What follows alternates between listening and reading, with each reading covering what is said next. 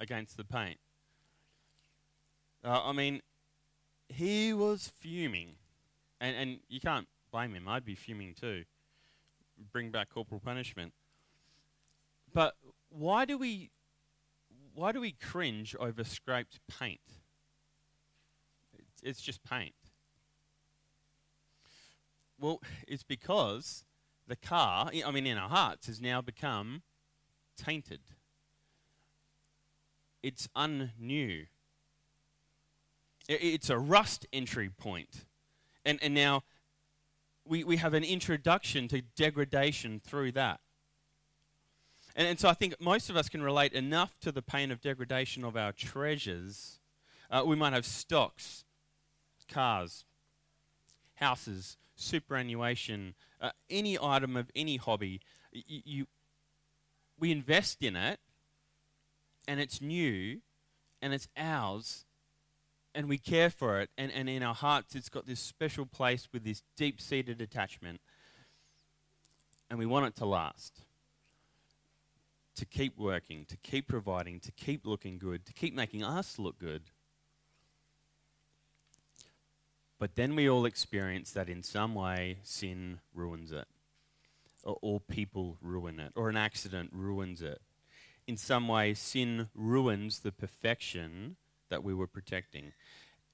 And what goes on there?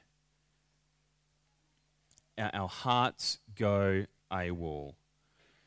Frustration, anger, pain, stress, worry, arguments, abuse. And I think it's partly to rescue us from those sorts of emotions that Jesus says this morning, don't lay up for yourselves treasures on earth. We might need some clarification there. What is Jesus saying? Or more importantly, what is he not saying? Is Jesus saying we can't own a caravan? Am I not supposed to have a share portfolio? Or buy the newest car? Or save for tomorrow? Are Christians meant to avoid owning a house? I'm going to leave those questions there, and we'll come back to them by the end. But if we notice in the passage this morning, Jesus gives us 3 pretty neat little paragraphs to say why we need to fix our hearts on something greater than earthly treasures. Christian, fix your hearts on someone greater than earthly treasures. And he tells us why to do so. Because earthly treasure can disappear, earthly treasure can darken, and earthly treasure can dominate. Let's look at them. Firstly, earthly stuff can disappear. Read verse 19 again. Do not lay up for yourselves treasures on earth, where moth and rust destroy, and thieves break in and steal. Earthly stuff disappears, doesn't it? It goes eventually. You buy a pair of rollerblades, and they wear out. Or new clothes, lose colour. Cars, rust. Engines, fail. Dreamy husbands, put on weight. Stocks fall, house prices drop, kitchens date. It all goes eventually. And we've got all sorts of stuff to try and tackle moth and rust and thieves, and yet the blimey mongrels still manage to get in. Termites devour, rust eats, concrete cracks, timber rots, weather degrades, insects infest, thieves break in and steal. It all disappears. Earthly treasures have a habit of disintegrating in some way, to which we might reply, well, that's actually okay, because when that goes, I'll just get another one. And so then Jesus points out the next problem. The problem is not just that earthly stuff is temporary, but that earthly treasures have the ability to darken something inside, our hearts. For where your treasure is, there your heart will be also. Our hearts go for something they were not created to go for. Our obsession over the physical does something to the spiritual. That is, earthly treasures darken us. Like when you put your hope in the magpies. Oh, had to put it in there. Jesus changes the imagery from the heart yearning to the eyes seeing. Watch what he does there. It's the unhelpful yearning of the heart. He changes the imagery to the feasting of the eyes. Read there in verse 22 to 23. The eye is the lamp of the body. So if your eye is healthy, your whole body will be full of light. But if your eye is bad, your whole body will be full of darkness. If then the light in you is darkness, how great is that darkness? Here's what Jesus means. If your eyes work, you can do stuff. Because light governs all the things that we do. Good eyes use light to do stuff. You can drive. You can swing a golf club. You can catch a crayfish, make a cuppa, cook a croquette. But if your eyes don't work, in other words, if you're blind, well, things get tough. And in the same way, what the eyes feast on affects the body. If there's light, you do good. If there's darkness, then the whole body will be darkness. What we see affects the heart. We should know what that's like. You know when you see something and I don't know what you like, but your heart goes, wow, that's beautiful. That's majestic. It's grand. It's delicious. It's sweet. Whatever. You might see beaches or waves or paintings or perfectly manicured grass, babies, trees, concrete, timber, artwork, your wife. Our eyes feast on things and then our heart responds. Because what we feast on doesn't just end at our eyes. This can be good for light or dark.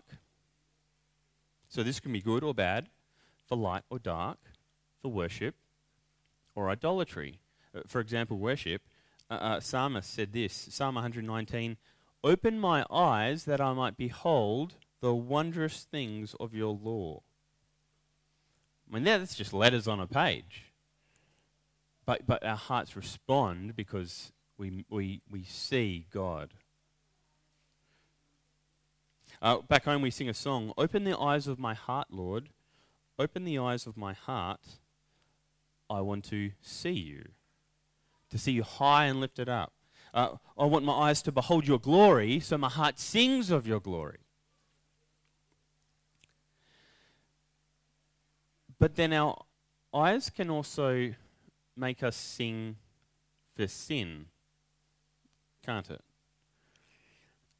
Both before and after I've been married, I've had times where I've been very guilty of viewing another woman who was not my wife. I was guilty of her being the apple of my eye. That is, the sight of her was far more than just visual. It was like everything in my heart and my body changed. Lust doesn't end at my eyes. Lots of other areas of my life were completely in shambles because of it. Common sense failed, and godliness goes out the window. And I can see that in why Jesus said in verse 23, if your eye is bad, your whole body will be full of darkness. Yeah, earthly treasures have the high potential to darken our hearts. Have you had an earthly treasure darken you? Is it darkening you now? It might be a person. It might be a car or a boat, an investment, a share portfolio, a bank balance, or just any object that you wanted. You might know that in those moments, godly ambition fails. And what takes over? Lust, or greed, or pride, or prestige. Godly ambition can be darkened by earthly treasure. Let me just give one more illustration of this. It took me a year to build. You can't really see that. There's a pizza oven in there. It took me a year to build this pizza oven, mostly because I'm a cheapskate and I built it out of 90% rubbish. But so because I had to find all the stuff in bins, it's legit. Yeah, it took me a long time, and I had a long time to think of it, and it was so much fun. I loved it. But here's a statistic that isn't fun. The year I built it, I thought and worked about. I thought about and worked on this pizza oven 3 or 4 times more than I prayed and read the Bible that year. That's without a doubt. If God was looking on there and he said, Craig, where was your treasure in 2014 or 15? It wasn't God. In 10 years, this thing is going to be as old as the hills. In 20 years, it will be a landfill. And yet God abides forever. Now, the point is definitely not, thou shalt not build pizza ovens. I actually think the opposite. I wish more people would come to the place in their life where they're willing to commit to a pizza oven. The church will thank you for it. But what I can't recommend is spending a whole year or a whole decade or, friends, a whole lifetime where our Father in heaven is just a mere side dish on a grand table otherwise filled with earthly mains.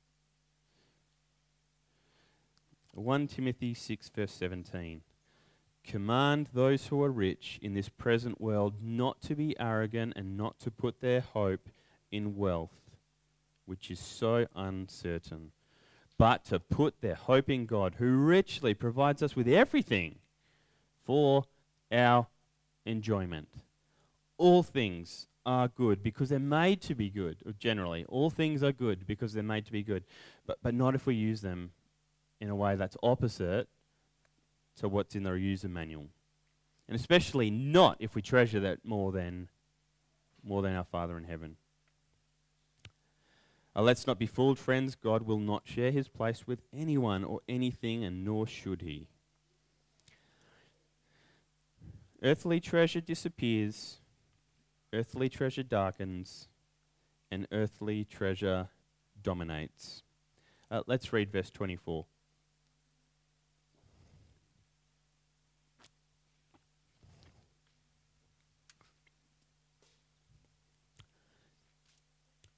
No one can serve 2 masters. For either he will hate the one and love the other, or he will be devoted to one and despise the other. You cannot serve both God and money. We cannot serve both God and money.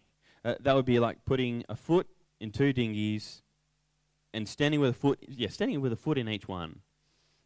And as time goes, they drift apart. And in trying to keep a foot in both, you lose both. Think of the difference between God and money. They drift in opposite directions. God says, do not be anxious about tomorrow, what you will eat and what you will wear. Money says, hoard me for a rainy day, lest you be stranded. God says, you don't need to set your affections on earthly things. Money says, spend me and live better. God says, remember the poor, the orphan, the widow. Money says, remember you've got a mortgage and there's a holiday you deserve. God says, seek first my kingdom and my righteousness, and all your needs I will provide. Money says, have me and your tomorrow will be secure. It's physically impossible to serve both God and money because they drift in opposite directions. They're stark opposites. When our hearts treasure money, we will hate it when God says things like, remember the poor, remember the widow, remember the orphan, support my church, consider others, bear one another's burdens. Well, friends, when our Lord Jesus says, do not lay up treasures on earth, it's because he knows what it does to us. I mean, that's a good command. Jesus is not a wet blanket. He is too loving to let us waste our life down that rabbit hole. Because treasures disappear and we fret. They darken our hearts. They dominate our life in ways that put our actions in opposition to the Creator. Is any created thing worth that? Our Saviour is looking out for us again. And he calls us to someone far greater, incomparable, unchanging, eternal. That's our Heavenly Father. Jesus knows more than anyone what it is like to abandon comforts for the sake of obedience. Philippians 2. Remember this verse. He did not consider equality with God something to be held on to, but made himself nothing, taking the very nature of a servant. And being found in likeness of a man, he became obedient to death, even death on a cross. Therefore, God exalted him to the highest place, that at his name we will one day bow and confess that he is Lord, to the glory of God the Father. Jesus was tempted with earthly delights, but he laid up his treasure in heaven. Fix our hearts on the one greater than earthly treasures, God the Father, creator, sustainer, provider, saviour. This will be my last point. Lay up treasures in heaven. Jesus says to do it. Are we doing it? Up to a point, friends, the text is plain. I mean, we know what it means. Lay not up your treasures on earth. In other words, we can live with a view to valuing things on earth, accumulating things on earth, or have a mind that wants to accumulate things in heaven. Jesus seems to say here that the Christian that has his heart set on heaven measures his behavior by what effect he'll have in heavenly terms, not earthly stuff. I asked a question before and left it hanging. Can we buy boats? Can we buy caravans? Can we go on holidays? Can we have stocks? Can we have bigger houses? And the answer is, I don't have an answer. Because that's between God and you. God calls different people to different things, but he calls us all to righteousness and love for him. So whatever you're doing, whatever I'm doing, we've got to make sure it's obedience, and that's going to look different for different people. It's not for someone else to determine it. God does not forbid ownership, but he does rebuke his children who are rich towards themselves and not others. And let's take that as a warning. Rebukes his children who are rich towards themselves and not him in his kingdom, therefore others. So I'll say this, because I think I've got enough Bible backing for it. If you or I are not rich towards God, we need rescuing. And the Lord Jesus gives us his words for rescue this morning. You know, we don't give to get into heaven. We know the Lord Jesus has paid for everything. And so he's talking to his disciples now. As a disciple, are you rich towards God? If not, you may need to have a talk with God and make some changes. If the needs of our local church, are they being met by us? Is the needs of our local church on our agenda each week? If not, there may be something wrong, and we need to have a talk with God about it and make some changes. Friends, all of your income, is it spent on your family alone, or is it spent on God's kingdom as well? We've got lots of things which need it: mortgages, schooling, and just fun in general. But our income was given to us, and we can show God that our treasure is in Him by supporting the church. Our friends, we don't give to earn heaven. Jesus already reserved it for us. The salvation is not lost if we buy a caravan, or a house, or a boat, or a holiday. But where our finances go will, to some extent, show where our treasure is at. Can you look at your finances from a bird's eye view? And can you see a clear slice of the pie being investing in God's kingdom? Friends, you're part of a church. This church and all its weekly activities and services need your ongoing support, whether money, whether time, whether sacrifice, whether service. By being united in Christ, united to Him, and living and growing in godliness, growing in love, these are ways of storing up treasure in heaven, serving God and His church. What we do for God in this life cannot be burgled in heaven. Rust will not get to it. No insurance policy is necessary. It's indestructible. And if any of us are after a safe, long-term return on investment, let's set our hearts on God the Father. Amen. Let's pray. Our Father in heaven, you know all our hearts. You know how they jump from item to item, from hope to hope, from investment to investment. We set our things on far less, created things rather than you, our Creator. But Lord God, you gave us your Son, and He spoke words of life and truth. Would you allow us to listen to our Lord Jesus, to trust Him, and to lay up treasures in heaven rather than a view of accumulating treasure on earth?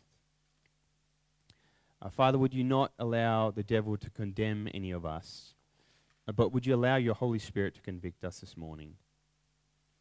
Give us a greater sense of your glory and your majesty.